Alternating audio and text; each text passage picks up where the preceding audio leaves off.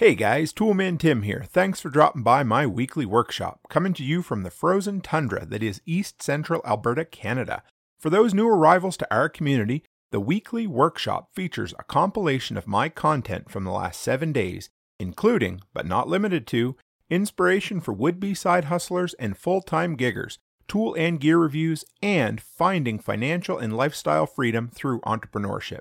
And also, if you prefer your content of the video variety, you can find it all at toolmantim.co. Thanks for taking the time to have a listen, and with that, let's dive into this week's edition of the Weekly Workshop.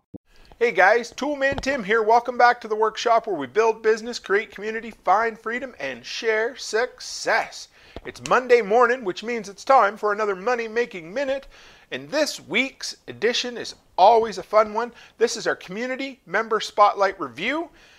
And this week I've got a really cool guy I want to share with you. His name's Kerry Brown from Strong Roots Resources. We'll switch over to him right now and he'll tell you what it is he's reviewing and a little bit about himself. So here he is.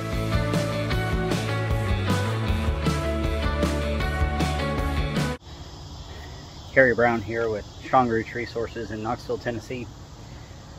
Earlier this week I got an email from Tim Cook.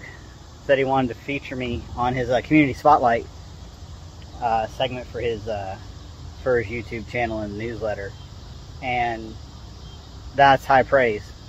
Tim's been a huge inspiration and a motivator for me, and a wonderful influencer, and he seems like a great guy, and one of these days I'd really hope to hang out with him in person. So he wanted to know if I had a piece of equipment or a tool, a preparedness item or something of the sort that I use every day in my business, which wears many hats, much like All Seasons Maintenance. I do a variety of landscaping work locally. I also help with designing edible landscape systems, and I do consulting along those lines as well. So I do a whole lot of labor and a little bit of brain work. And so I had a hard time coming up with something to feature for this tool segment. I have a lot of tools. I use a lot of stuff. I break a lot of stuff. I'm really hard on things. So after it was all said and done, when I got to really thinking about what I had to have, it's this thing behind me. It's a 97 Jeep Cherokee Country. Dad sold it to me last year. He'd been hanging on to it for a few years, and he got tired of, as he says, putting it on. He says, you don't get in a Jeep Cherokee, you put it on. Well, I'm not quite as tall as Dad, so I fit in it pretty well, and this thing has been a workhorse. It pulls the landscaping trailer. It lets me keep everything organized. I keep everything locked up. Let's just say some of the neighborhoods I work in, things like to walk off. So I can keep everything nice and secure, unlike just kind of throwing things in a truck bed. I love this thing. It's fantastic. It's got a couple of nicknames. If you're a Star Wars fan, you will get this. If you're not, you maybe should consider becoming a Star Wars fan. So you can see my little R2 sticker on the back. And I first started calling the Jeep the R2 unit because it's versatile, but it's also a little rough around the edges, kind of like R2 is, especially by the time of the original series. And so it is the R2 unit. And another Star Wars reference, because I really need to get the air conditioning fixed, is that it is a thermal detonator. It is black. It is August in East Tennessee. And I have the 4-window air conditioning system going on in this thing. Fortunately, my commutes are not very long. It's just about 15 or 20 minutes from the house to most places where I work, so it's not the worst in the world, but it is warm. So that's my thing. I hope that's not cheating, Tim. It's a wonderful vehicle. I will get the AC fixed. It lets me take care of everything I need to take care of. It's been super reliable. I put, the maintenance work into it. I bought it a new radiator. It was the first radiator that it had replaced since '97, so you can't beat that. So, again, thanks for asking me, man. I appreciate it. I love following your content. You keep me rolling, especially this time of year when it is hot and I am tired and I feel like I am just beat half to death. I try really hard to keep a positive attitude, and folks like you make that easy for me to do. So y'all take care out there. Thanks for listening. We'll talk to you next time. So I hope you enjoyed that Community Member Spotlight this week. And remember, guys, if you want to be in the community member spotlight. We do one once a month here. You can message me through the form on my website. Let me know a little bit about who you are, what product you might like to review, and we'll get you up here. We'll spread the word about who you are, the content you create or don't create, your social media links, and all of that. Who is Kerry Brown in Strong Roots Resources? Well, he's been a member of the workshop community since before it was called the workshop. Way back when I first started, and it was still branded under my business, All Seasons Maintenance. And Kerry, I had to go back and I looked, and I found some comments of his from May of 2020, which is only 3 months after I launched the channel. So he has been there, giving me inspiration, letting me know what it is that he's doing, asking questions the whole way along. So I really appreciate that. So what do you need to know about Kerry? Well, number one, he's an inspiring dude. He walked away from being an EMT a few years ago because of the stress. He just got tired of working for the man and just, a whole bunch of reasons.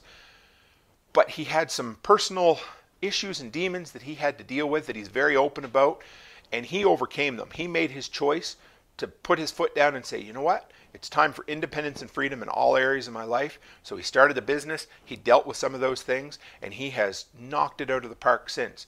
I'm not sure if he calls himself a handyman or not, but he runs a landscaping business. He does some handyman work, and he does some really cool consulting work where he'll come in and he'll check out your property and tell you, oh, this would be really good here. You can make food in this area.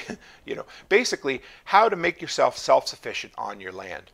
He's good at building raised garden beds, composting, rain catchment, all of that.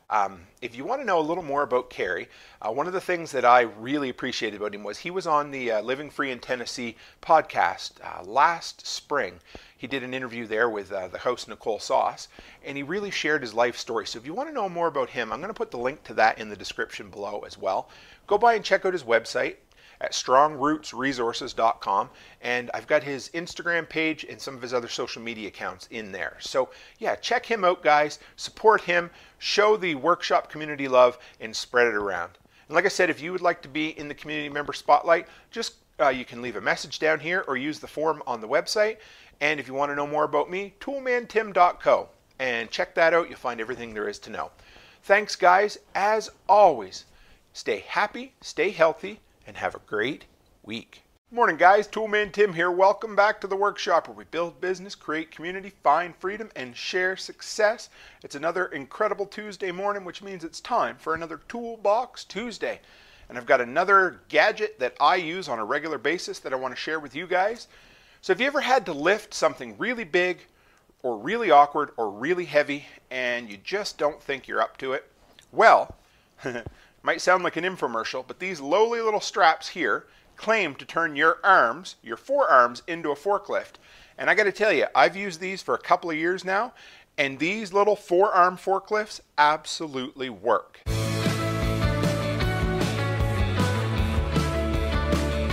right, guys, real quick before we dive into the review.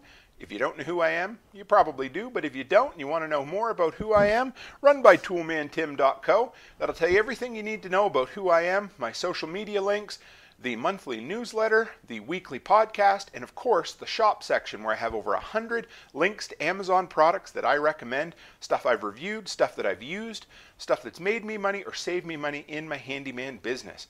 Whole bunch of product categories there. We've got hand tools, painting tools, cordless tools, landscaping gear, household stuff, and preparedness items. So run by there, check that out, and see what kind of things I recommend. And if you pick any of them up, I get a small commission from that, which helps support the content that I create. A couple of years back, I had a big moving job, and for whatever reason, whenever I have to do a big moving job, the night before I get nervous. I always think, some of this stuff's going to be heavy. I don't know if we're going to be able to handle it. I don't know if I don't want to break anything from the customers, that kind of stuff. So I went into my hardware store that morning, and Rod there, awesome guy, he's the owner, and he treats me good. He always has good recommendations, and he says, Tim, have you ever tried these forearm forklifts? I thought, they just look like a cheap ratchet strap to me. I don't know. He talked me into it. I bought them, and of course, as soon as I left, I thought, and he never lets me down with a recommendation. I thought, I'm not going to use them. So we went, and for the next 2 or 3 moves after that, these sat still in the package underneath the back seat of my truck. We ended up having to move this big bureau, or this big hutch, whatever you want to call it. It's a china cabinet anyway. And I thought, you know what? It's time to use these guys. So I went online and I looked, okay, well, they can't be that difficult to use. And we set them up, and if you've never used them before, they come as a pack of 2, and you'll see this is one end, and they have 3 openings to put your hands through, depending on the right height you need it. And then you loop the item, or loop this underneath the item like this, and you can crisscross them if you want, but I find for the most part they work really well. If you have one person, I'm going to put pictures in here because of course I can't demonstrate it working by myself. Basically, you put your hands through, you grab the strap like that, and then you stand up. It brings everything into the body, and what the manufacturer says is that it makes it feel 65 to 70% lighter, and it's absolutely true. Recently we moved it was about a 5-foot long deep freeze full of food, 2 of us, easily with one of these. And for 2 of you to try to pick that up, well, what it does is it keeps the item, a bunch of things, but it allows you to not have to lift it all the way up here where you're using your shoulders and your upper back to hold on to everything. It allows you to center the weight. It allows you to keep your hands free when you're going through doorways, which is huge because, I don't know if you guys you pick up a big, heavy, awkward item, and then all of a sudden your hands are on the outside and you realize you're too tight of a squeeze to get through. You can't set the item down. You got to shimmy your hands around. You end up injuring yourself, and I've hurt my back a bunch of times doing moves. So these guys have become an indispensable piece of kit for when we're doing big, heavy, awkward moves. Now, of course, say you got a great big, tall china cabinet. Well, in order to pick it up and carry it properly, you've got to bend down and get it up to waist height. So now you've got a 6-foot china cabinet that's 2 or 3 feet above you, and you can't get through a doorway. And you might not be able to flip it over because it has glass doors or whatever. What this allows you to do is to just pick it up 3 or 4 inches off the floor and then walk carefully with it right through the door. King size mattresses, you know how they flip and flop and that sort of thing. You get there's a longer set of straps of these as well. I just ordered a new set, I'll tell you about that in a minute, that you can crisscross, and then you can carry mattresses right up the stairs. Because again, when you go to pick up a mattress, you've got to bring it up to at least waist height, and then it's too tall to get up stairwells. So again, this way you leave it on the longest setting when you drop it down, pick it up just a little bit, and you just go right up the stairs. Mattresses aren't heavy, they're just big and awkward. They're like a 17-year-old teenager. They might be 6 foot tall, but they only weigh 100 pounds.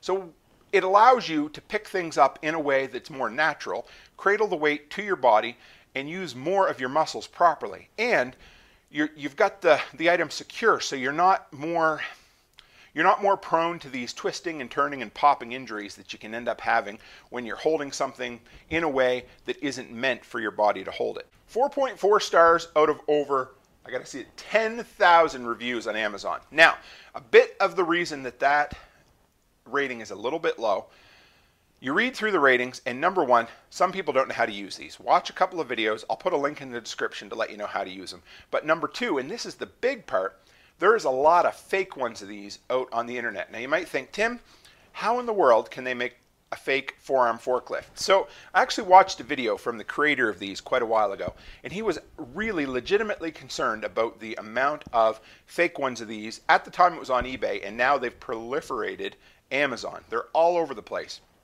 Now, if you go in and watch the Amazon reviews, you can actually see where some people have got one set of real ones and one set of fake ones side by side because the Amazon warehouse worker picked the wrong ones. They're shorter, they're thinner, and they're narrower. Now, these guys here say 2 people can pick up 800 pounds worth of stuff comfortably. And I believe it because we've come close to doing it. But those straps that you get, okay, when you go in, make sure on Amazon that you pick these up from the Forearm Forklift store. That's the biggest thing, the most important thing. They're not expensive from them either, but you know, they're about $5 cheaper if you buy them, the Chinese knockoffs. But I'm telling you right now, I wouldn't trust them to lift a bag of pillows. They look like they're made out of absolute junk. So make sure on Amazon you'll see that it's the certified Forearm Forklift store. These guys have changed my life because I have twisted and turned and tweaked things in my back so many times. We use these all the time now. In a pinch, you can take a ratchet strap out and, you know, just with the one buckle on the end and take the full thing out of the actual ratcheting mechanism, and you can use those in a pinch as well. They've worked. I've done it with a customer when we showed up and didn't have any. He's like, oh, let me show you. And it does work. Harder on the hands, bites into the material a little bit more. So look for these guys. There's a couple other ones. These are the shorter ones. We use these the most. There's a longer set that I just ordered that you can use for like king size mattresses. And I also just ordered a set that come with a back brace as well. So the whole thing is tied in, you crisscross them, and it's tied into a back brace so it holds onto your shoulders and gives you that much extra support when you're lifting things. So for real big, heavy items, that'll be the next thing that we pick up and test out. But for now, if you guys are looking for, of course, it is a two-man operation, these items. But one other thing, one kind of cool little trick or hack you need to do, say you got a really heavy, like we had a grandfather clock that we needed to move, and we didn't want to really tip and twist a whole lot. So what you can do is just tilt it back a little bit, slide this under there, and you don't even have to pick it up off the ground, but what it allows you to do is kind of pull up on the weight of an item and then just kind of slide it to the side. So you just have two hands here. It saves you, it's a lot easier on the furniture and it's a lot easier on your floor.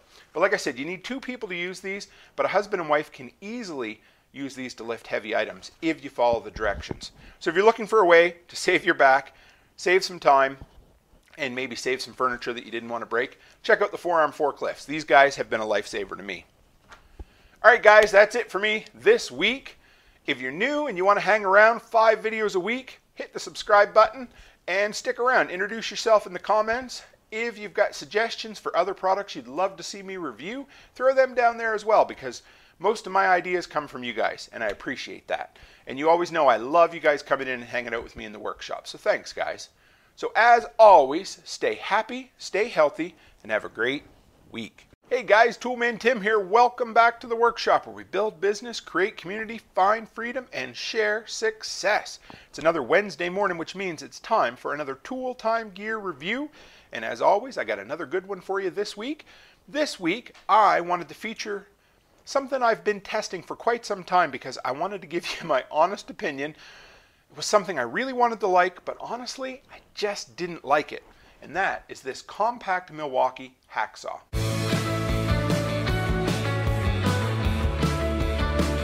Alright guys, real quick before we dive into the review, if you want to know more about who I am, toolmantim.co, that's toolmantim.co. You can sign up for the monthly newsletter, check out the weekly podcast, find all my past podcast appearances, and if you're looking for a recommendation on a product, I've got over 100 at the shop section over there of Amazon products that I've used, things that have made me money, saved me money, things that have solved problems that I've had. A ton of different categories. We got household items, cordless tools, landscaping gear, preparedness items, and a whole bunch of other stuff. So check it out. If you've been following me for a while, that one of my big things this year has been paring down or making my everyday carry toolbox lighter, more compact, but more quality. And one of the biggest items that took up the most real estate in my toolbox was my heavy-duty hacksaw. I love a hacksaw. I use it for more than I probably should, but those things are great and they're built well. So now I was on the hunt or the prowl for a hacksaw that was more compact that I could carry in my toolbox that didn't get in the way all the time. And you guys know I've had great luck. I'm a DeWalt guy through and through. I won't make any qualms about it. I just happen to be. But when it comes to hand tools, I'm a Milwaukee guy. Almost every Milwaukee hand tool I've reviewed, I fell in love with and has become part of my everyday carry. My pry bar, my multi-bit screwdriver, utility knife, all of that is Milwaukee and it's all in my toolbox. So I thought, well, this is a no-brainer. A compact, really cool looking hacksaw made by Milwaukee. What could go wrong? So I picked this guy up, and the first thing I noticed is, listen to this. That is this tool-free adjustment there. Now, it doesn't come apart, but it does wobble a lot, and it's a little disconcerting when you're, using it back and forth and trying to get in tight spots, and this thing's wobbling around. You're always thinking it's going to come apart. Now, this thing has 4.6 stars out of 5 out of 800 reviews on Amazon. People love the product. It works for what it is. I think the biggest problem that I had is that I picked this up expecting to use it as an everyday carry hacksaw when it's more designed for a specialty tool, for getting into tight spots. You know sometimes if you need to cut off, say, a piece of copper pipe or a piece of pipe, and it's too tight of a space for a regular hacksaw. So what a lot of times I would do is wrap a hacksaw blade in an old rag and I would work my way back and forth with that. Well, this is really good for this, but what it's not really, there's a lot of things it's not really good for, and that's the problem, is it didn't replace my hacksaw. Now, It's durable, you know, the cast aluminum construction up here. Yes, the toolless tool change, or the toolless blade change, is really cool. You can actually, when you open it up, you can actually adjust the length of the blade into the handle or out of the handle, which is really nice and a really quick way of doing it. I like that as well. So that's not bad. The big rubberized handle is awesome. You know, it fits my big mitt really well. I like that, but it just always seems to be in the way. I actually had the blade change tool open up a couple of times. That was a real pain in the ass. And it just, you can't get in and cut big pieces of pipe. It just doesn't work for me. Now, am I going to keep it and use it in tight spaces? Absolutely. And you're probably, somebody out there hollering at me saying, Tim, but it's not designed as an everyday carry hacksaw. You know what? That's on me. I didn't realize that. I picked this up thinking I could use this for everything I normally use a hacksaw for. And could I? Yes. Is it as good? Absolutely not. If it were 90% as good as a regular hacksaw and only took up this much space, I would keep it in my toolbox. But the problem is that almost every time I go to use this, I get mad, I get frustrated, I start swearing. That's why I waited so long. I've had this guy for 6 months. Usually I only run tools for about a month or so until I'm ready to do a review. But I had to sit on this because I didn't want it to be too negative, because it is designed well. It's made for what it's made for. It just wasn't made for what I was looking for. So if you're looking for something that'll get you in tight spots and cut off little things in tight spaces, you can actually almost use it as a flush mount saw. So if you had like tiny little, say, wood doweling or things you need to cut off, you can actually put it right on there and get in there, and it works. You know, it works for that kind of stuff. But what it doesn't work for is a full-size hacksaw, and it doesn't replace a full-size hacksaw. So if you guys were looking for one that did, this isn't it. So I'm still on the prowl. I got to look for, I guess what I need to do is suck it up and realize I need to carry a full-size hacksaw in my toolbox. Or maybe you guys have found something that's a good compromise between this and a full-size one that would work for me. At the time of filming, it's only $15 American on Amazon.com. Those prices go up and down, but I mean, it's cheap. I think I picked this guy up at Home Depot here in Canada. It's available just about everywhere, and the design of it just sticks out. It takes a 10-inch blade, but like I said, you can adjust it in or out. It gives you a ton of cutting depth. It just doesn't work for me. I didn't want this review to be too negative because it works. It just isn't a full-sized hacksaw, and I've said that, and you guys know it. And it will work for what you're looking for. Am I going to keep it and keep using it? Yes. Am I going to go look for another hacksaw? Absolutely. So I hope you guys enjoyed that. I know this is a little bit different. It was more of a, I didn't want to say a negative review, but it was somewhere in between, because this product didn't do what I wanted it to do. I love my Milwaukee hand tools. They're built well, but it just didn't function in the sense that I needed it to. So if you're looking for a hacksaw that'll fit into tight spaces, this will do it. If you're looking for something to replace a full-size hacksaw, shy away from it. Not worth it. So now I'm looking for a recommendation, guys, on a full-sized, heavy-duty, lightweight hacksaw. So I figure size-wise, I can't do anything about it, but maybe weight-wise, I can find something maybe made out of carbon fiber or something like that that'll be at least a little bit lighter. Not that, you know, I carry my toolbox all the time, but I've just been trying to pare it down to make sure I've got everything in there that, number one, is top quality, but number two is either smaller or lighter weight, so that I can go, because almost always I'm on call. I get a call at the last minute, hey Tim, come over here to this rental or that rental, we've got this problem or that problem, and I want a compact toolbox that I can just grab and go, and it doesn't kill my shoulder to carry it up, you know, 3 flights of stairs or something like that. So if you got a recommendation, throw it in the link or the comments below, guys. I would appreciate that. And if you're new here and you want to see more videos like this, I got 5 videos a week, including Talking Tools live stream almost every Sunday night. Hit the subscribe button, introduce yourself in the comments below. And guys, you know, I always appreciate you hanging out with me in the shop, because I know you can spend time anywhere you want and you choose to come and hang out with me. So thanks, guys. And as always, stay happy, stay healthy, and have a great week. Hey guys, Toolman Tim here. Welcome back to the workshop, where we build business, create community, find freedom, and share success. It's Saturday morning, which means it's time for another edition of the Weekend Workshop, where we deal with preparedness-related items, backup power storage, sometimes tools, security, all kinds of cool things. And this week is no exception. This week I thought it was time to talk about, my wife and I, we have what we call a grab-and-go bag. And it's not like a bug-out bag or anything like that. It's a type of bag that we use every single time we go away to stay a weekend in a hotel. But it also serves the secondary purpose of being a bag that we can take with us in an emergency. I'm going to take you through everything. We just organized it. I'll show you everything we keep in it and our rationale behind it right after this.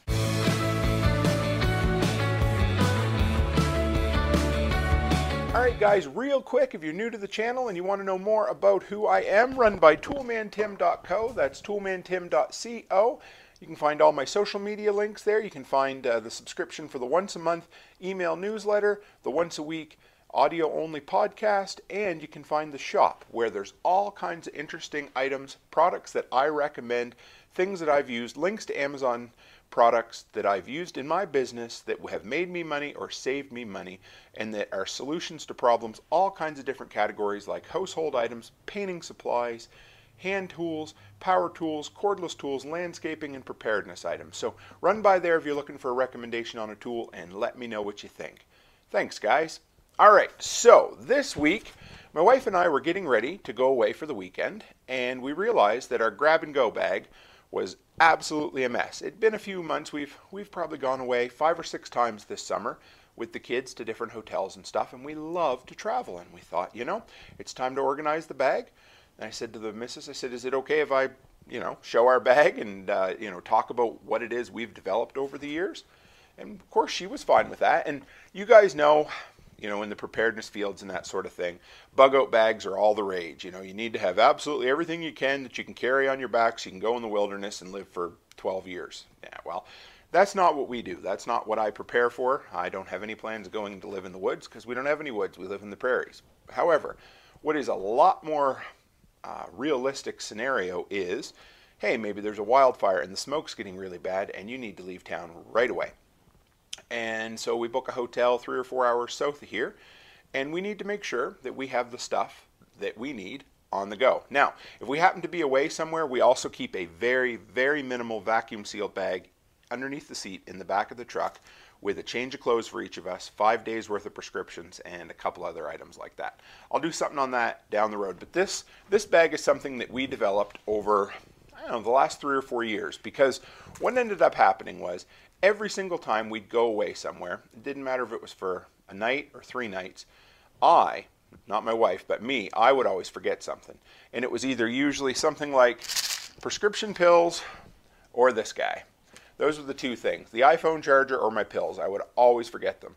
Or once in a while we'd go to the city and we'd be like, we're going to shop all day. Then we'd get tired. We'd say, you know what, we're going to spend the night. So then we'd have to go buy a bunch of stuff that we didn't think we needed and that sort of stuff. So now, anytime we go to the city, anytime we're going away, we have our grab and go bag. Now, my wife wanted something, nice and pretty that looks good when you carry it into the hotel, because, I don't care. I'd use, Sobeys grocery bags for all that matters. But this keeps it nice and contained, and it looks really good. It's got a bunch of different compartments for storing stuff in if you really need to. But for the most part, we figured this was big enough and it suited what we needed. So of course, what we started with was we put together a list of everything that we use on a regular basis. All of our toiletries, anything that we might need on, say, there's a good chance you'd need it overnight if you were staying somewhere. Not always. Things like nail clippers and tweezers and things, but they're really good to have. The women like them, but honestly, it's good for us men to have too sometimes. So we made a list, and then another thing that we really hate is those stupid little travel size containers of things. So you'd get a travel size thing of toothpaste that would be about that big, and you'd use it twice and it would be empty, and you pay just as much for it. So our idea was we wanted to have room enough to have full size of all our toiletries in our bag that we could grab and go and live off of for a week if we needed to. Absolutely a week, no problem. And then the other benefit and bonus to that is it didn't cost us anything. You guys know we already prep with our Amazon subscription, so we always have lots of extra stockpiles of that kind of stuff on hand, and we don't need to refill this. I think we just finally refilled the shampoos in here after all summer of using it. So what exactly do we put in our grab and go bag? And of course, you know what, it's a list, so you don't need to worry about, don't take this as the gospel truth. You might get some ideas in here. You might think, oh, that's a great idea. Or, Tim, that's really dumb. I don't know why you have that in there. But everybody needs to develop their own bag. But I wanted to show you guys my process and my wife and I's process for putting together a grab and go bag basically keeping it small enough that it can sit between the kids in the back seat. It's not in the way. It's easy enough to grab along with the suitcase if you need it. But this is all the stuff so that as soon as we come home from the hotel, if there's something that we emptied out, we put it back in there most times. But the best part about this is everything stays in there and it just sits on the shelf. When we're ready to go, we grab it. I never have to get halfway into the 3-hour trip and think, did I remember my iPhone charger, or did I remember my pills? And then what am I going to do if I did? You know, that kind of thing. So that's what I like about having this. So what exactly do we put in it? Well, first off, I unpacked most everything. I'm going to put it back in. You know, there might be things that you think you don't need or do need, but I really like this concept. So the first thing I like about this bag is it flips down and there's a whole storage area in the bottom here. And this is where we keep anything that could leak. It's a little more waterproof, plus if it leaks in the bottom, it's not going to go down through the top on all the other stuff. So of course we got conditioner, we got shampoo, a razor, a couple of washcloths just in case, and then instead of the stupid hotel shampoo that always gives somebody, you know, nasty reactions, we keep 4 bars of our pure ivory soap in there. That way you're always using the stuff that you normally use, and you don't have to worry about dealing with shampoo, soaps, and that sort of thing. Then we usually throw a couple, well, not usually, we always have toothbrushes in there, but they normally go in the bottom too, just because they tend to be a little bit wet. And if you really want to, you can put your toothpaste in the bottom as well. And that is normally all that goes in the bottom. So then that guy just zips right up like that. There's really not much to it. I know it's a pretty simple process, but I know some people really like seeing this kind of stuff. So then, of course, we figured, well, what else do we normally use on a regular basis that we'd love to have? And of course, you know, I don't know what it is with those travel size containers of things, but they're just awful. So, you know, we took our deodorants, we threw them in there as well. Full size deodorants, nothing to worry about. We love to have Q-tips. I don't know if anybody else is like that. Water in your ears. Whenever you're going swimming, the kids always get water in their ears. These seem to help. I know they don't always recommend it, but we always keep a pack in there. And of course, you can get those. What we do sometimes is just take, say, 10 or 12 out and put them in a Ziploc bag instead. But we figured we'd put that box in there and it's good to go. Never have to worry about it. Extra pack of razor blades, because there's nothing worse than getting there with a razor and realizing, oh, that one's dull or rusty, and then you're hooped, or you got to go find something else, and then you got to use a razor that you don't normally use, and you're going to have a bad time.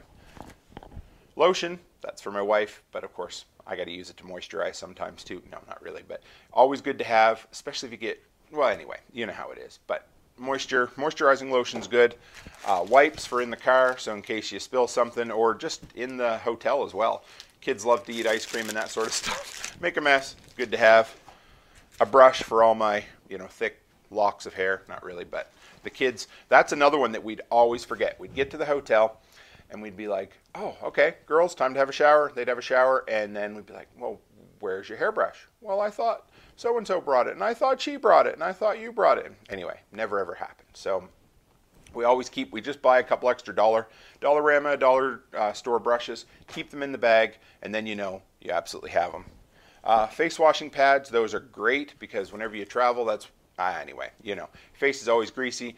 And if, say you're bugging out and you've got to go a long ways, 4 or 5 days, maybe you have a couple days where you can't have a shower, these are a lifesaver. I cannot stand, well, you know, having a greasy face, so these are really good to have. So we always keep them in the bag as well. Feminine products are always important. I'm not an expert on that kind of stuff, but you know. Prescriptions, always make sure. Now, if you guys haven't heard about the process that I use for prescriptions, real simple. I'll do a whole video on it sometime, but there's a really easy way to have, you know, 3 months worth of prescriptions on hand without it costing you anything else.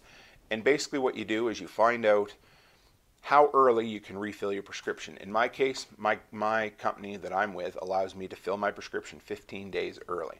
So every 3 months, every 90 days on my prescriptions, I go in 15 days early and I fill my prescription.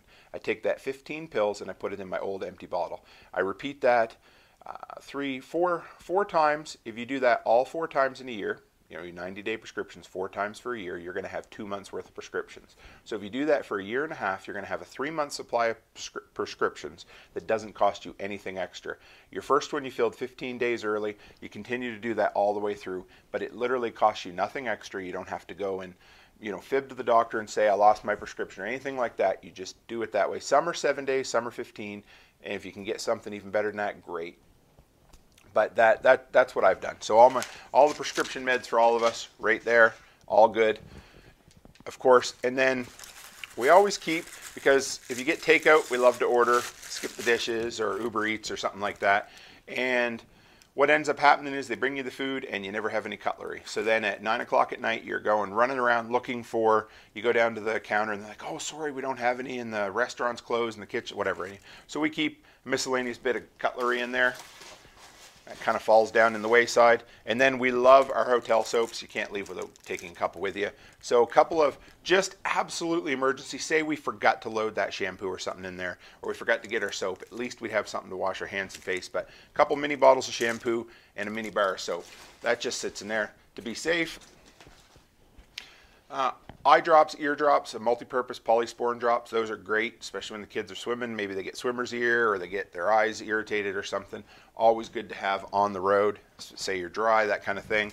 Whenever we order wings, I try to save a few of these wet nap packages. These are great. Throw those in there as well. Chapstick, because it always seems like when you're traveling, for whatever reason, your lips and everything get dry. My wife has to have this, but we always keep an extra one in there because that, of all the things, I'm usually that forget just about everything. My wife, this is the one she always forgets. So I always try to make sure we have one of these in our grab-and-go bags.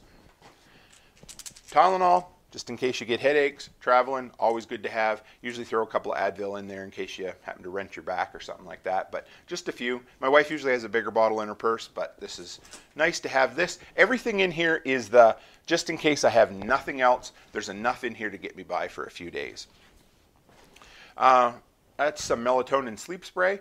That works really good if the kids are really worked up or if you're just having a hard time sleeping. We always keep that in there because sometimes in strange hotels you just don't sleep very good. Like I said, nail clippers, those are in my wife's purse right now. Tweezers, also good.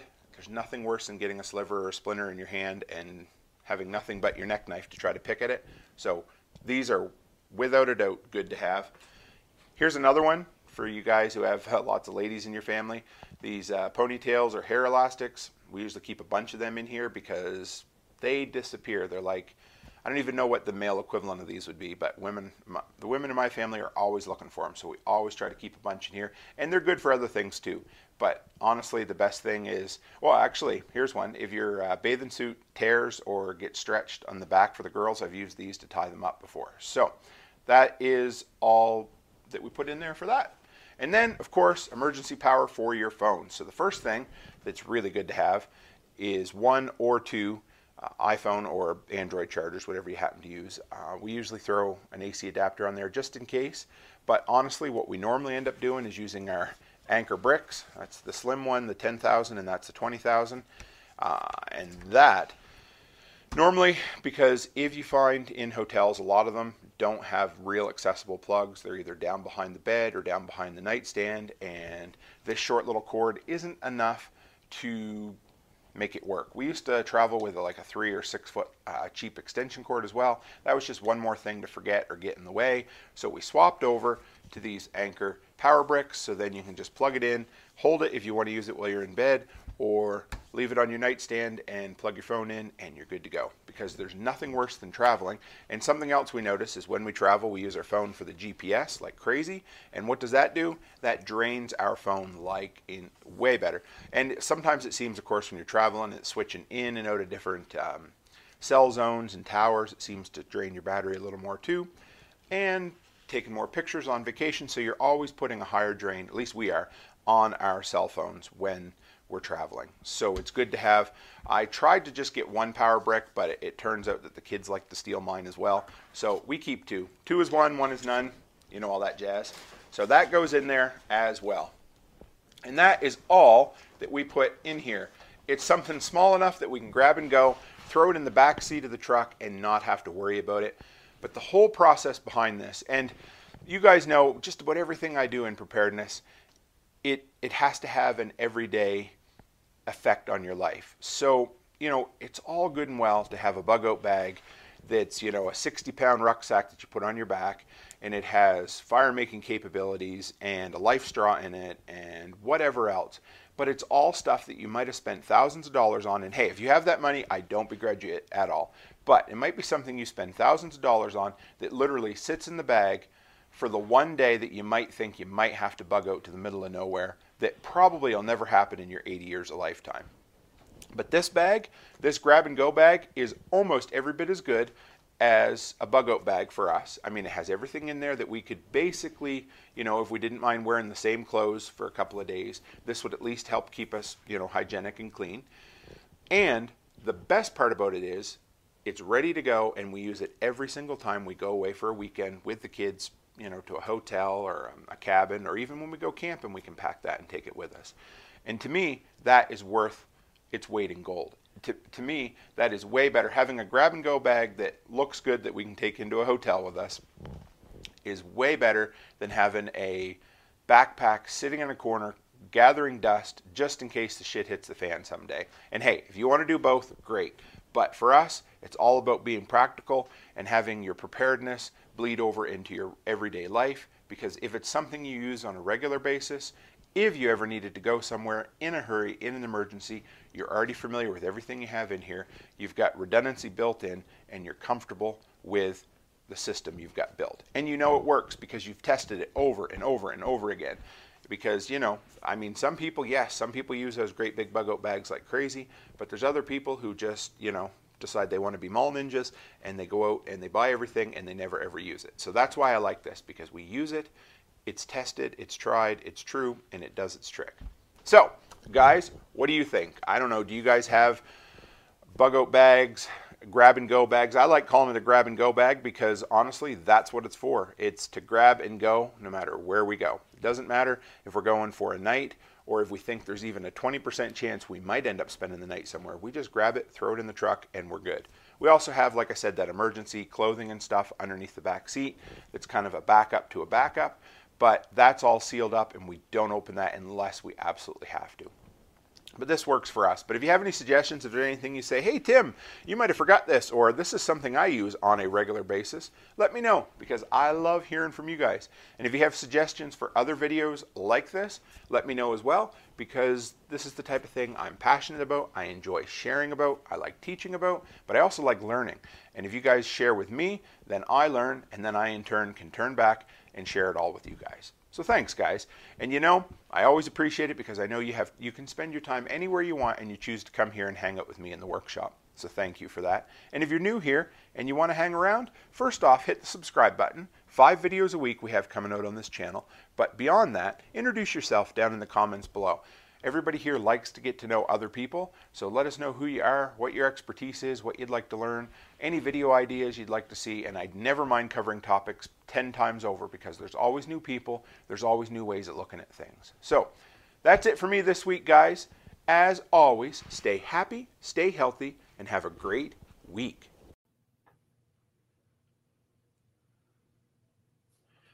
Hey guys, Toolman Tim here. Welcome back to the workshop where we build business, create community, find freedom, and share success. It's Sunday night, which means it's time for our next edition of Talking Tools, our live stream. Thanks for dropping by, guys. If you're new here or you're watching this on the replay and you want to know a little bit more about who I am and what I do, run by toolmantim.co. That's toolmantim.co. All kinds of cool stuff over there. You guys know, most of you who are in here, I got a ton of recommended products. I always get asked, hey, Tim, what do you recommend for this or that or the other thing? So run by toolmantim.shop or just select the shop section in the website and you'll see over 100 Amazon links to stuff I've used. So check it out over there, guys. All right. So, guys, this week is another edition of the Q&A Roundup. I went back through all my social media links, through my different video channels, and collected the best questions that people have asked me this month, and I thought it was time to do a recap, try to bring it all together and share some cool stuff with you. So let's dive right in. So the first one was from Frank Starr. He wanted to know, this was over on Float. So if you guys haven't checked out Float before, I love the platform. It's one of the best, as far as I'm concerned, one of the best social media platforms out there. It's creator centric. And anyway, take a minute, check it out, flote.app. Anyway, Frank wanted to know the best way to hang a battery powered light on a ceiling without drilling a hole. So it turned out, I talked to Frank a little bit more about this afterwards, and he ended up having, evening, Joseph, how are you? Just you and I in here so far. There'll be more. They're coming. So he needed to know, Frank wanted to know what the best way to mount a battery-powered light on a ceiling without drilling a hole would be.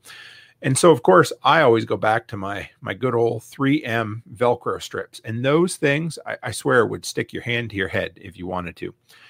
So anyway, basically, but when he come back, he said it's kind of popcorn ceiling, it's old stuff. So I guess one of the recommendations I made is if you could find a small flat spot in the ceiling, scrape some of that junk away, make yourself a little bit of a space, a flat space with the best part is no dirt and no loose dust and debris. And then those things will stick really, really well. So he's going to report back to me, let me know how it worked for him. But as far as he had a kind of a dead spot or a dark spot in a room that had no electricity, didn't want to run extension cords. So just really needed a way to hang a battery powered light without drilling any holes. So we'll try. I told him to try those 3M Velcro strips. We'll go from there, but I think they'll work for him. So Josh on Float, also on Float, was looking for an anchor that'll hold up a towel bar for a 7-year-old using it as a gym bar. So this is kind of funny because this is the exact same situation that I got into. I had a customer who called me up a few months back and wanted to know if I could fix their towel bar because their 7 or 8-year-old at the time constantly hung on it and used it as a gym bar. I was pulling it out of the wall. They tried to fix it. They couldn't do anything with it. So anyway, I ended up, you'll find these over on the shop as well, where I've got them listed, but they're basically a zip tie toggle or a pull toggle. You drill a hole, insert the entire plastic and metal piece in, pull it tight, snap it off. And the thing is rated for like 200 pounds. It's been up for at least 6 months now. The kids have hung on the towel bars and they work like a dream. But they're just like a zip toggle is what they're called. And man, have they ever worked. They work great for me.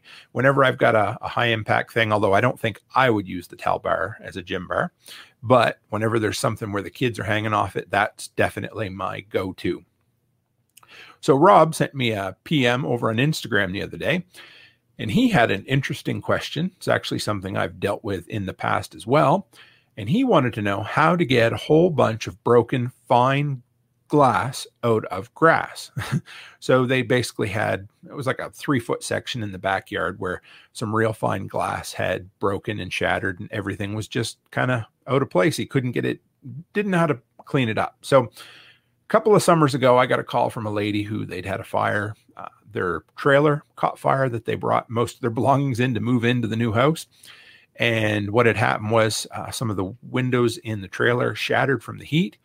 And there was just a fine glass all through the grass there. So she wanted me to use a power rake, which I didn't have. So we decided to go around and just give it a really, really good, heavy, fine, like with a fine rake, but a heavy rake with it to try to get rid of all that broken glass. And it just didn't work. We went 3 times, tried, couldn't do it.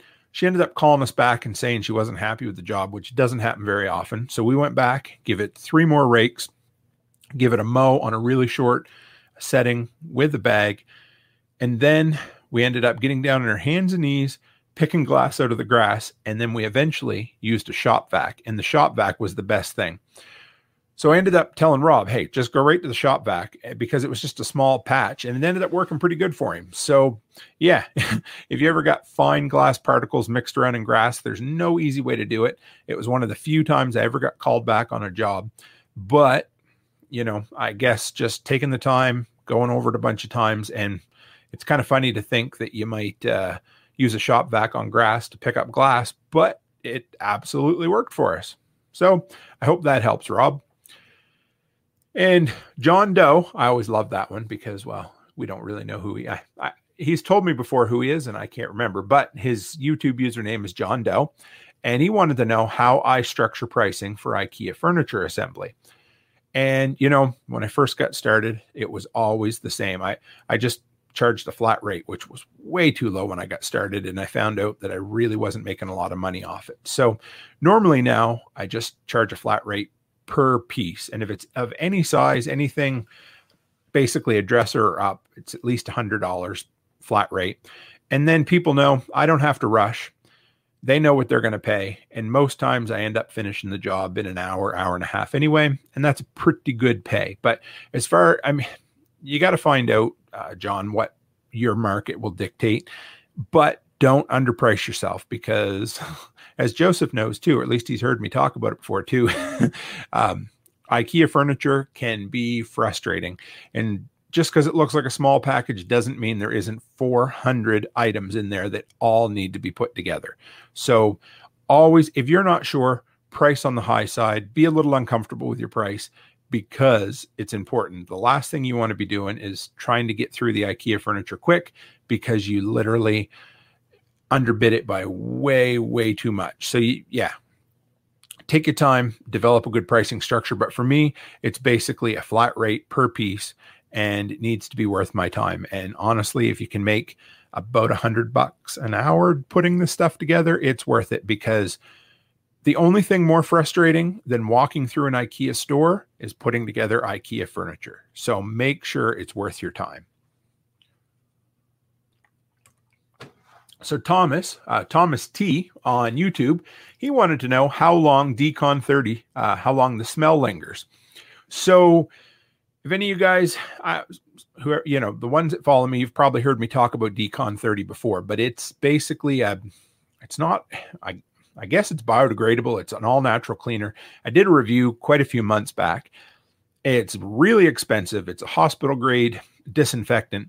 And we had that big rental where the young couple basically locked their dogs in the master bedroom on the hardwood floor, and they left them in there for days on end. And it was a mess, just wrecked the floor. And the homeowner wanted me to attempt to get that smell out of there. So we ended up using this Decon 30. She did some research, found it, said it worked really well. So I bought it and ended up using it. And it does. It kind of has an iodine-y smell. It kind of smells like when you've gone through the hospital just after they've disinfected something. And it's a really nice smell. It doesn't bother me, but Thomas is having an insurance company or a reclamation company coming in to do a bunch of work in his place. And he's just kind of concerned about the smell kicking around. And to be honest, I oversaturated everything trying to get that awful dog mess smell out of there. And for about 48 hours afterwards, the smell really permeated the air. It was there for a long time. It doesn't bother me that much, but you know, if it's something that really gets under your skin, you might not like that smell. I can see where it'd be an issue. But for about a week afterwards, it kind of lingered in the air. For about 2 days, it was really strong. And for about a week afterwards, it was just kind of hanging around. Kind of like if you really tried to smell it, you could smell it. But, you know, trying to describe smells over, a YouTube live stream can be difficult. But for me, a couple of days and the smell kind of mellowed out into the background. So I hope that helps too. Ramsey Bolton, this is a good name if you guys are Game of Thrones fans, but he sent me a question this week on the Furman tri-fuel generator. Got a bunch of questions on there. That those videos are blowing up again. We're getting about one of them's getting about 1,000 views every 2 days, and the other one's getting about 600. So that's really helping our channel. So thanks, guys. And he wanted to know how dirty the power really was.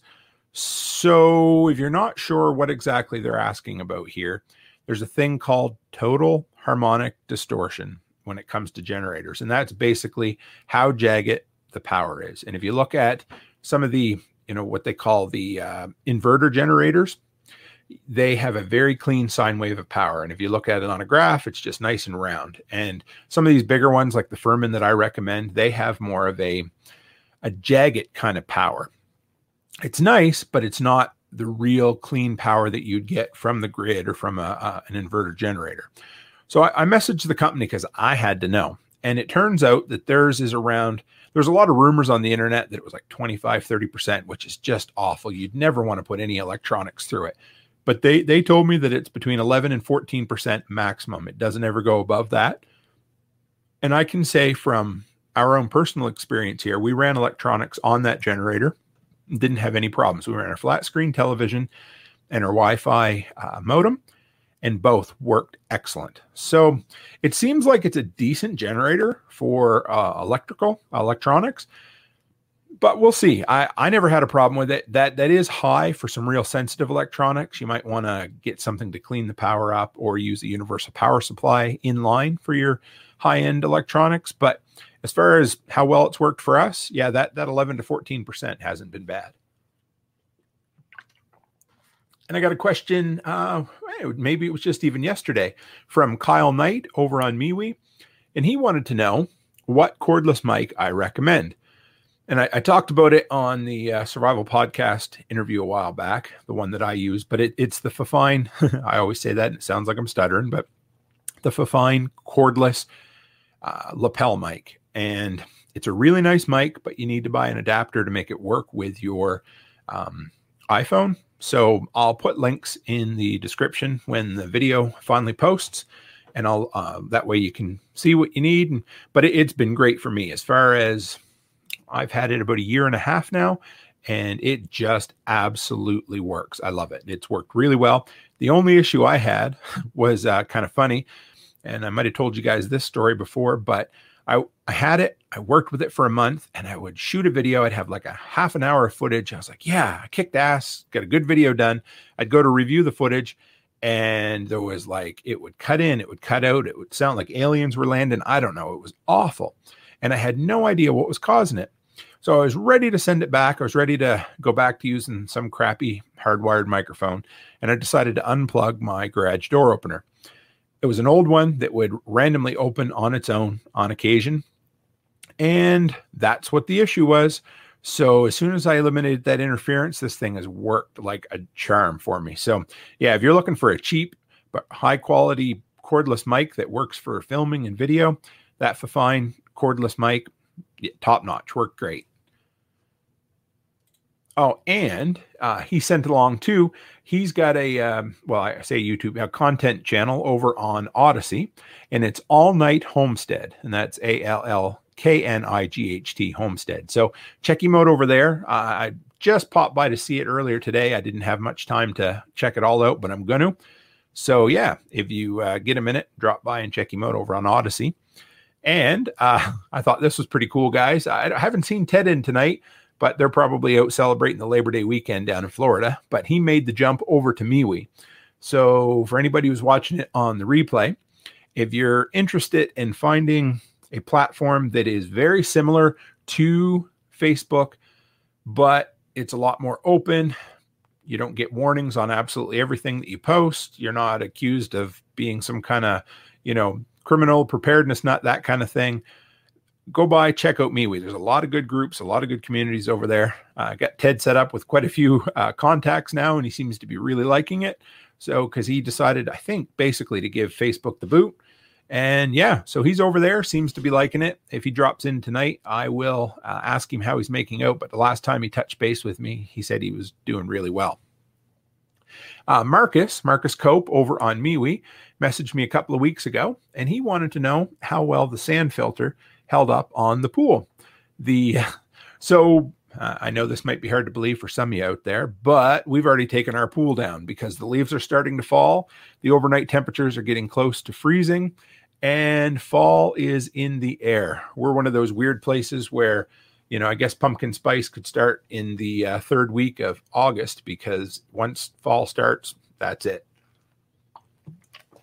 But for what it's worth, the sand filter worked really well. It kept my pool clean as long as I kept the proper chemicals in there. I wanted to know what size the pool was. It was a 14 by 48. But the sand filter took it from me needing to wash out those little cartridge filters every day, and it allowed me to basically only have to backwash it about once a week. It was a bit of an investment up front, but it took so much work out of the pool maintenance schedule for me. So Yeah, if you guys are looking at one single upgrade to make to a pool down the road, that'll absolutely just save time, because there's nothing I hate worse than having to go out and tinker with a pool all night and all day. Check it out. Any one of those sand filters, they're basically universal. I think most of them are made in the same kind of factory. But yeah, grab one of those, and it made a big difference. So Crypto Anarchism, that's a cool name. This one was over on MeWe. So I posted last week, and I'm going to do probably a whole live stream on emergency communications during power outages as well. But we had, there's a big thing here in Alberta and BC where they'd lost cell service for quite a while. So I just posted the warning to everybody to say, hey, look what happened. Something I don't always think about. It's really good to have backup plans. And he recommended a service called VoIP. Let me see, VoIP.ms. And it's basically a calling over internet service that works through Wi-Fi. You don't have to have cell data or cell coverage. So, you know, in the rare instance where cell towers are down, but you still have your Wi-Fi, which it seems like you don't normally have both down at the same time too often, as long as you have backup power. So I've been digging through this system, and it looks pretty good. Maybe a little complicated, but it's basically cheap and pay as you go. So if you're looking for a system that'll help you make real phone calls during real emergencies, this looks like it might be one of the ways that you can absolutely keep in contact with other people, check with your utilities, all that kind of stuff. So I got some recommendations here too, which are kind of cool. This R.W. Stark, he's been posting a lot on some of my videos over on YouTube and seems to be full of some really good information. So I had a chat with some guys on Zello a while back. That's one of the communities that I'm involved with through the Survival Podcast. And we got talking about soft starts for high drain devices like Central Air that will allow you to run your central air system with a generator that isn't made for the high peaks that sometimes the central air will make when it cuts in or cuts out. So anyway, R.W. Stark has a whole video on it, basically was talking about the whole setup, and he recommended a Micro Air Easy Start 368. So that is a mouthful, but I wanted to get that in the video in case anybody was interested in looking for one of those things, because that's going to be one of our next big purchases, although they're not that expensive, but is getting a soft start put on the air conditioner so that we can run our 4-ton central air unit during a power outage, just in case. It's about $400 Canadian for one of those soft starts. They're available in different places, about $250 American, something like that. So if you're looking for one of those, definitely check it out. And then he threw in another tip on another one of my videos, and I thought this one was kind of cool. So I believe it was on the Gen Tent video. Basically, the idea is keeping your generator weatherproof or weather-free during inclement weather, right? And he said that he takes and covers all the exposed metal on his generator with new finish car polish, and it causes the water to all bead off. Nothing absorbs, nothing gets in, and it's kept it like new. So I thought that was kind of a cool tip. I may end up doing kind of a community sourced generator tip video down the road. And if I do, that one will be included. So thanks, Stark. A couple good ones there. And RoboBland over on YouTube. I thought this one was something maybe I should share too. You guys know I love my DeWalt pole saw. And they just wanted to let people know kind of I don't know if it was a bad experience. Anyway, they just picked one up. They were just getting used to it. And as they were cutting through it, and this is something that can happen, it was a fairly large limb. It kind of rotated 90 degrees and dropped straight down on them. Didn't hit, from what I can tell, didn't hurt them. But it was just one of those things that they said, hey, new user, sometimes it's one of those, just be careful. As you cut, they do tend to want to roll. Most times they roll away from you, but it's just something to be cognizant of for sure. So Matt over on YouTube, that's another one that makes me sound like I'm stuttering. So anybody who's listening on the replay later on, he recommended, he uses battery powered motion sensor lights, but didn't say what brand he used. So if anybody has a recommendation for battery powered motion sensor lights, send them my way, because I would love to set up a few of those either for security or for, again, power outage redundancies, that sort of thing. But if anybody's run through any, seen any in Amazon or Home Depot, anything like that, I wouldn't mind getting a recommendation for sure. And Jay Giffen, another question on the gen tents. They wanted to know those generator tents, if they help with the noise at all. And no, I don't think they do.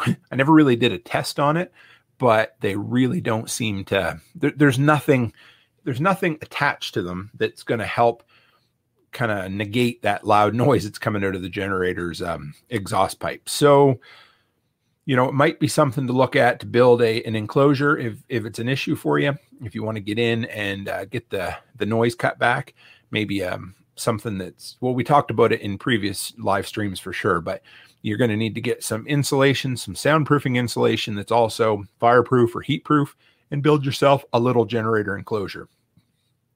That's definitely on my to-do list for the next 6 to 8 months, is some sort of semi-permanent enclosure for the generator, but we'll see. Anyway, yeah, that gen tent, it's great for what it does, but there's no soundproofing there at all. And then Ken, you guys all know Ken Cornelius. He always has a ton of good tips for me. He saw the review on the 4-arm forklifts, and he's going to get a pair and test them out to see how well they move logs around, because he has a sawmill. And I thought that is great, because a lot of times logs, they've got one end that's a little curled up or something. And if you can get the strap underneath of it, I think he'll have no problem kind of shifting and rotating some of that heavy stuff, because like a lot of us, Ken's not a spring chicken anymore, just like we are. And our bodies, they don't hold up like they used to. And I'm still fighting with this friggin' nasty back I threw out. But anyway, so anything that you can help use to make your life a little easier and make your back a little bit better, go at it. So yeah, I look forward to Ken reporting back on that for sure, because I know he probably has quite a few logs with his sawmill that he needs to manhandle. And I think those 4-arm forklift straps would be a good addition for him.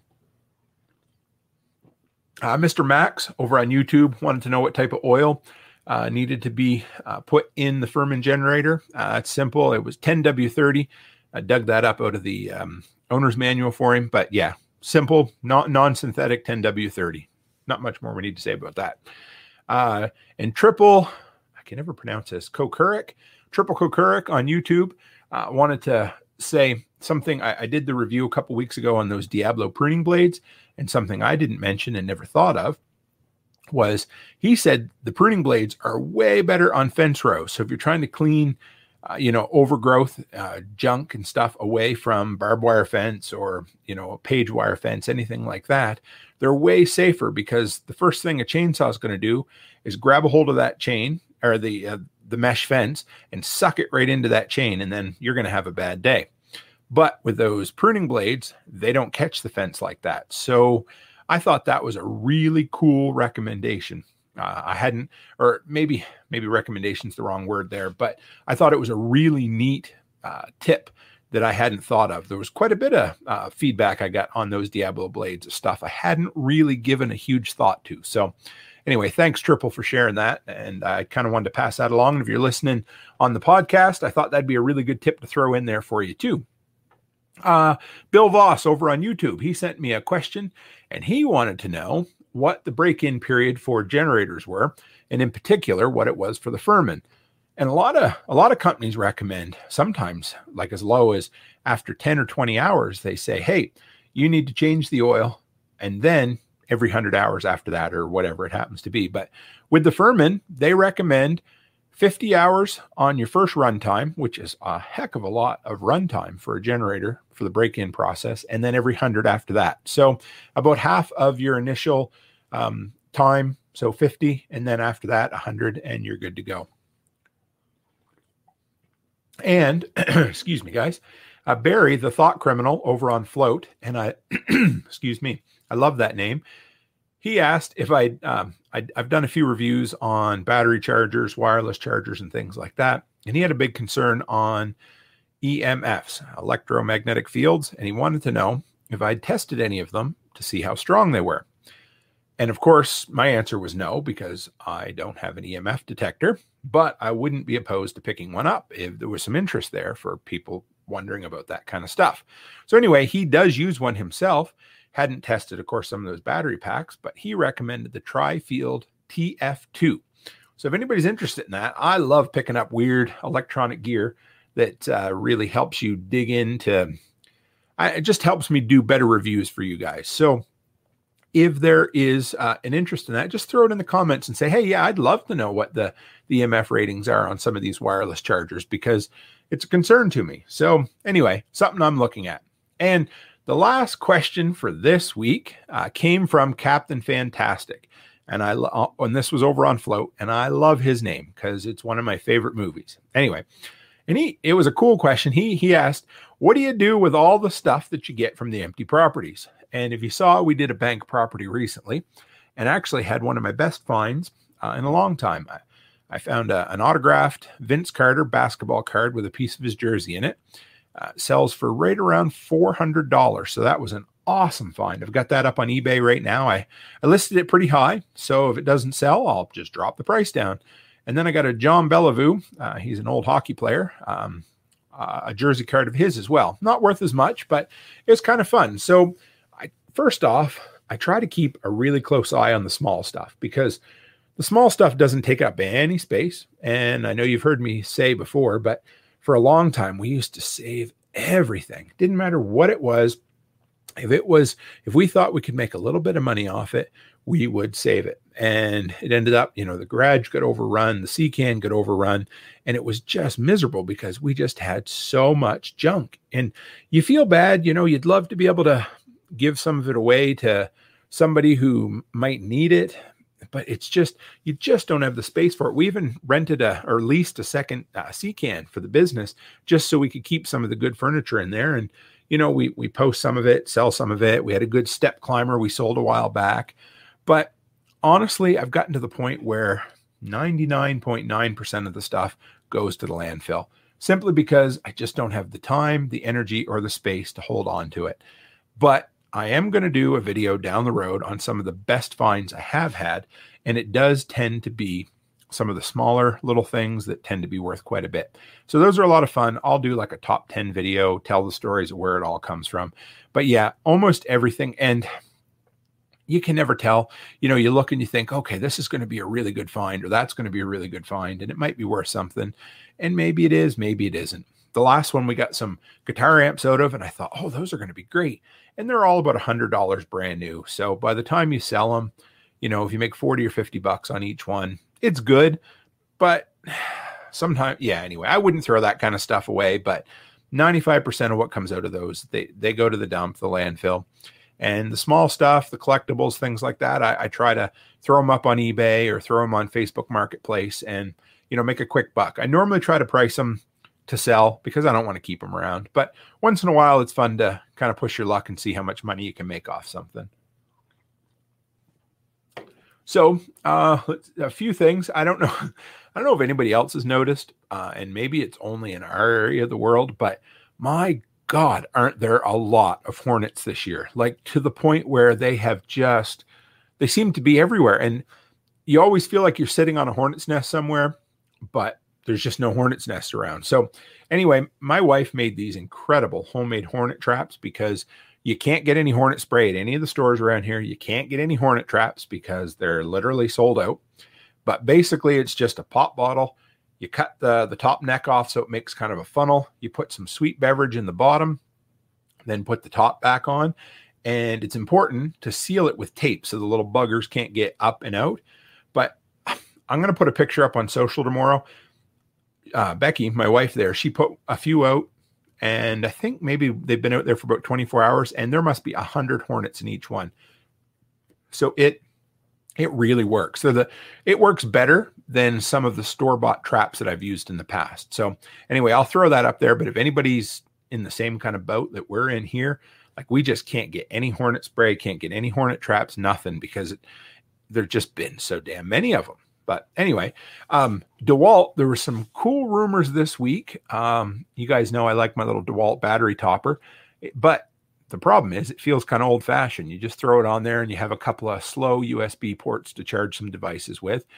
Anyway, the British, or the the DeWalt Owners Group of England. It's a Facebook page. They seem to end up getting a lot of scoops on some upcoming products.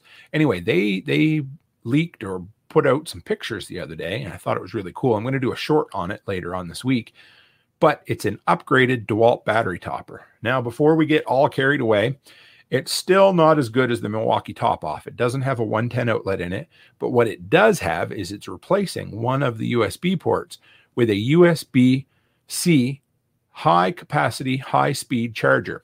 You're going to be able to charge laptops and things like that. And it is, I think, going to be 100-watt output. So it's going to be incredible. Anyway, I'm pretty excited about it. It's still not as good as the Milwaukee Top Off. I'm kind of sad about that. But yeah, it's still pretty cool. Later on this week, keep an eye out for any of you guys who follow me on Float. I got asked by the higher ups over there to do an Ask Me Anything, which is basically like a text-based interview.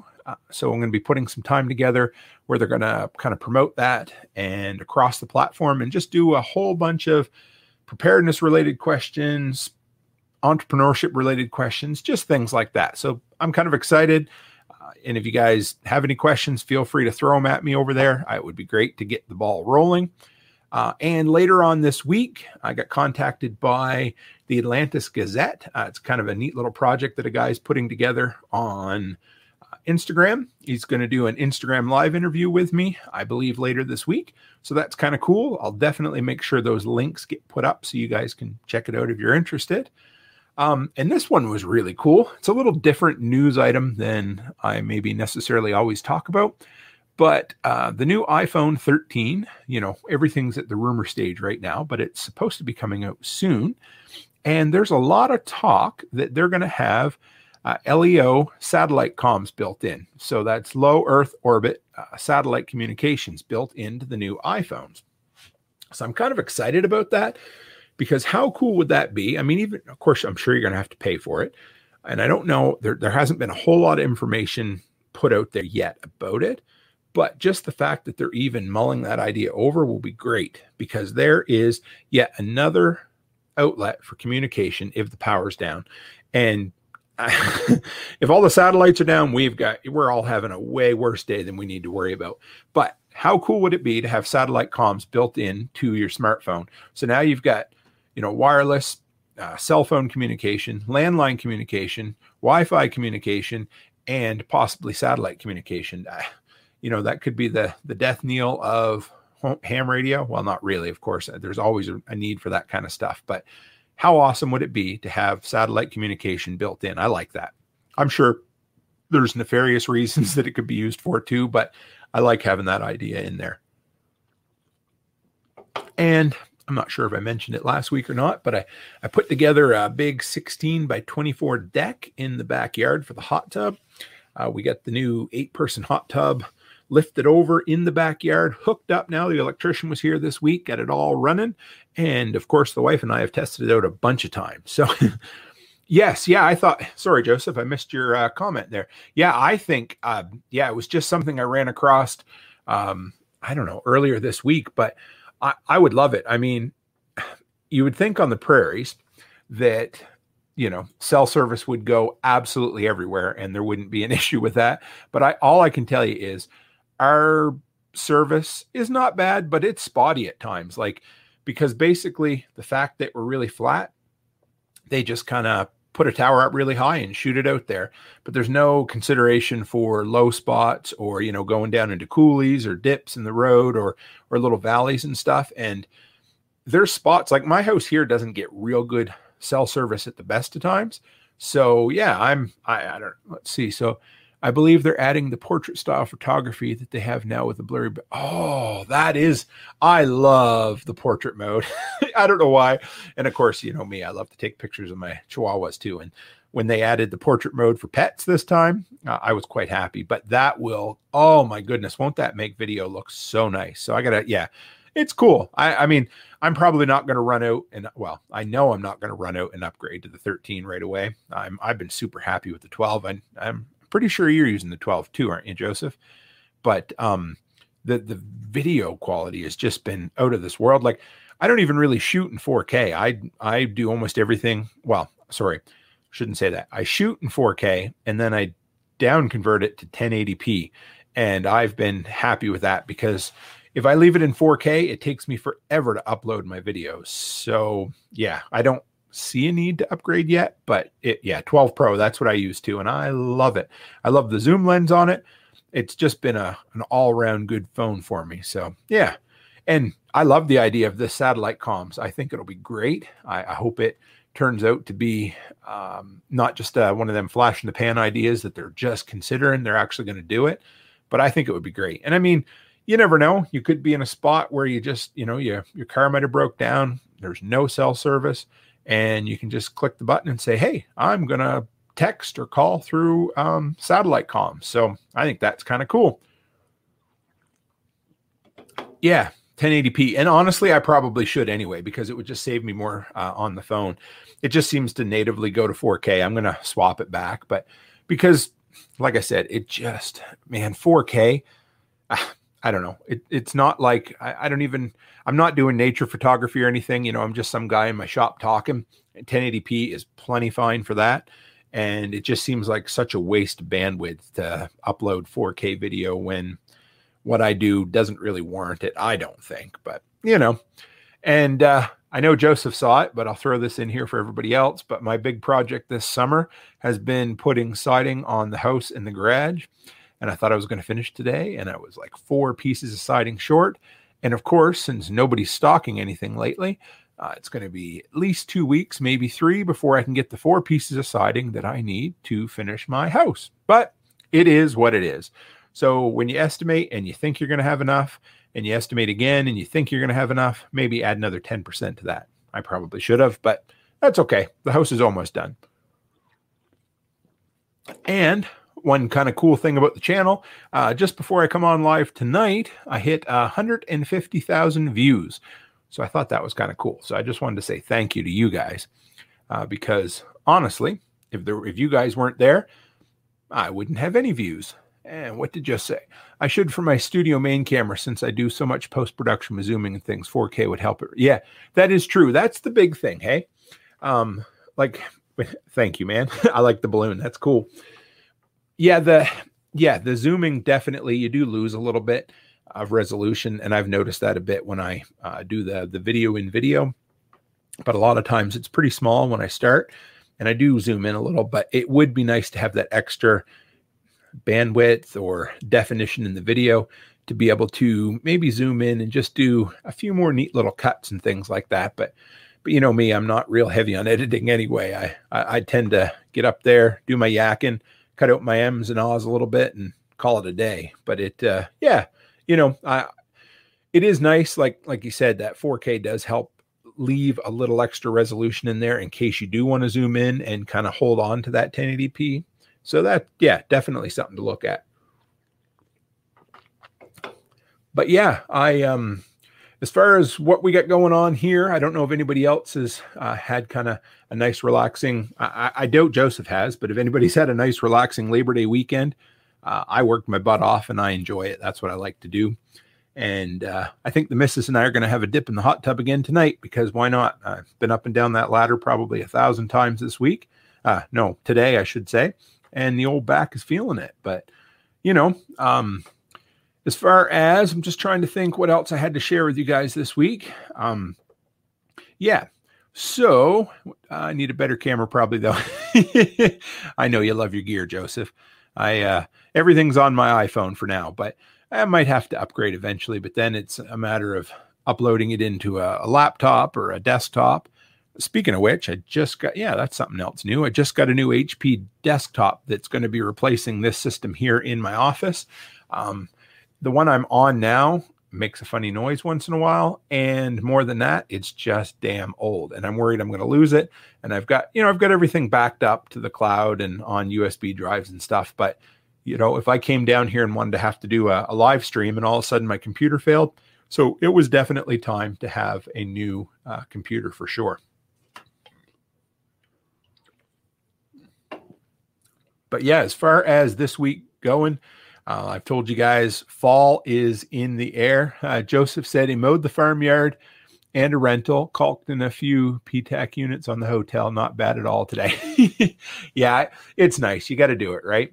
And I'm getting calls like crazy for eaves trough cleaning or gutter cleaning. I think I've got 10 or 11 on my list already. Hey, Rod, how are you? At what point should a DIYer not attempt a repair or contact a pro? Now, is this my buddy in Ontario? I hope it is, but it's good to see you if it is. And you can chime in on this too, Joseph, but I would say, I think the important part is being comfortable. So yes. And for the record, Joseph, I know you're in here too, and anybody else, Rod's a good friend of ours, and he has blown me out of the water with some of the DIY stuff that he has tackled over the last few months, doing a ton of really cool projects, and he's kicking ass with it. He'll usually send me a message and say, hey, Tim, what do I do with this, do with that? And I try to help him out. And then sometimes he sends me pictures of jumbles of wires and things. But yeah, so back to the question. I would say the important thing is being comfortable with it.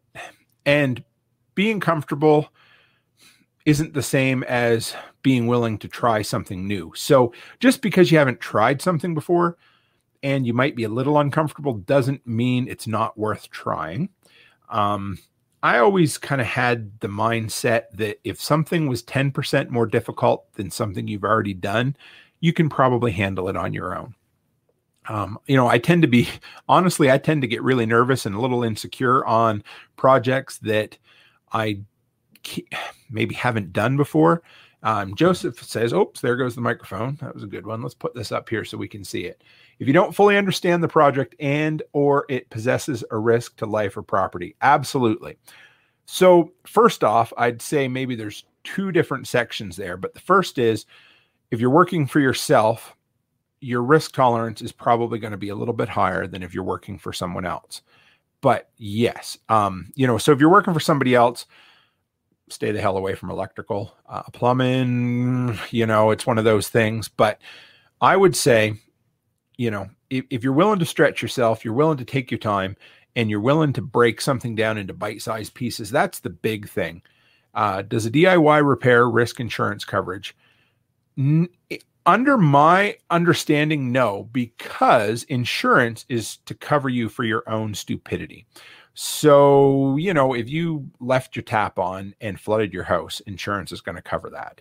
If you left a pot on the stove and it caught fire, it's going to do that.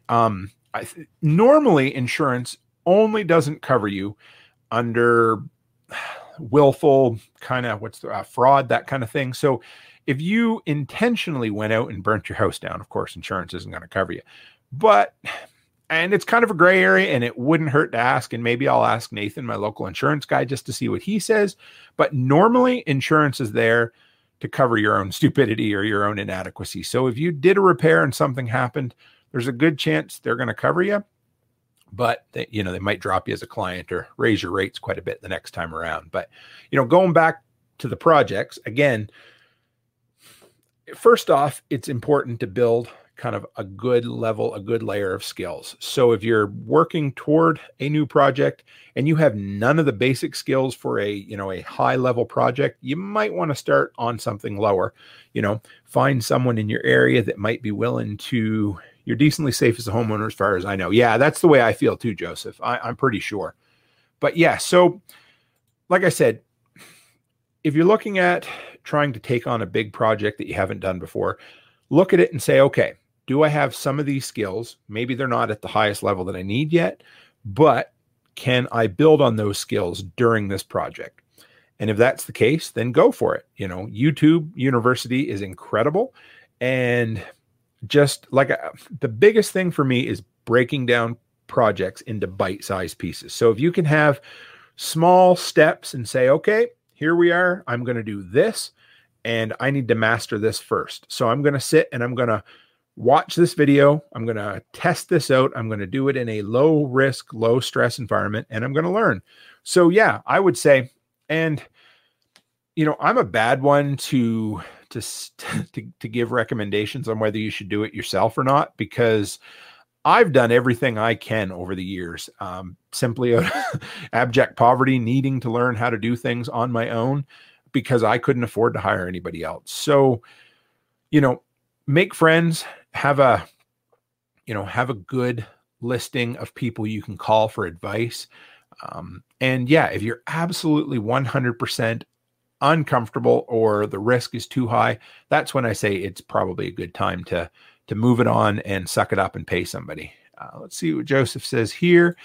Here in Oklahoma, you can pull a full electrical system permit, full plumbing, etc. as the homeowner, even though you aren't licensed for it. You still get the inspections just like a contractor. Well, that's not bad. I have my suspicions electrical doesn't work that way here in Alberta, but if it does, that's kind of cool. But I like that. So basically you have a right to repair of your own home. So that's kind of cool. And yeah, and I would, anything you're doing, make sure your insurance premiums are up to date and that sort of thing too, because last thing you want to do is screw something up, burn something down, and end up calling insurance and say, oh, by the way, your coverage lapsed last week and now you're not covered. So we'd love to cover you for your own stupidity, but we're not going to. So there you are. All right, guys. Well, we have hit the 45-minute mark, and I have talked a lot longer than I expected tonight. I thought it was going to be a short session. I ended up getting ready to put my notes together tonight.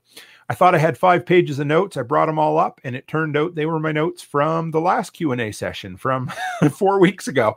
So here I was an hour beforehand. I'm like, I need to put stuff together. And, I always have a ton of questions on the go, putting together a few segments for the Survival Podcast this week. So I had some of those as well, but my channel has been inundated. I try my damnedest to reply to all comments, all questions and everything. And I've had, I think in the time I was outside eating supper with the wife, I think I had 9 or 10 comments and questions sent to me on generators and things like that. So there's no shortage of stuff coming through.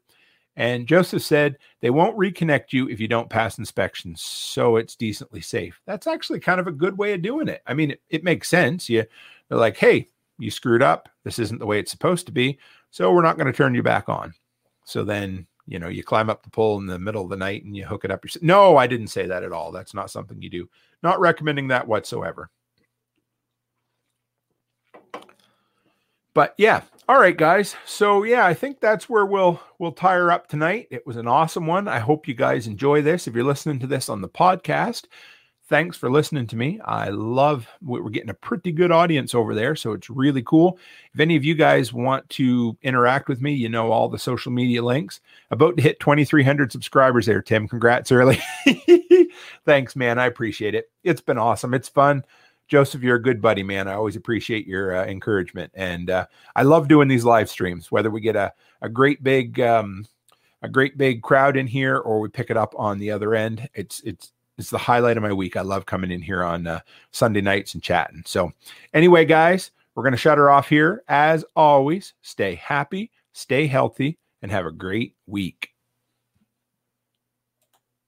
Thanks again, guys, for dropping by the weekly workshop. A new edition drops every week, so keep an eye out. And if you're looking for a solution to such problems as I spilled paint on vinyl siding, or I can't get this heavy picture to stay on the wall, stop by toolmantim.co and check out the Today's Tool section, where I share products and tools that have either made me money or saved me money personally or in my long-running year-round handyman business. And if you found value in this content, please take a moment and share it on your social platform of choice. And as always, stay happy, stay healthy, and have a great week.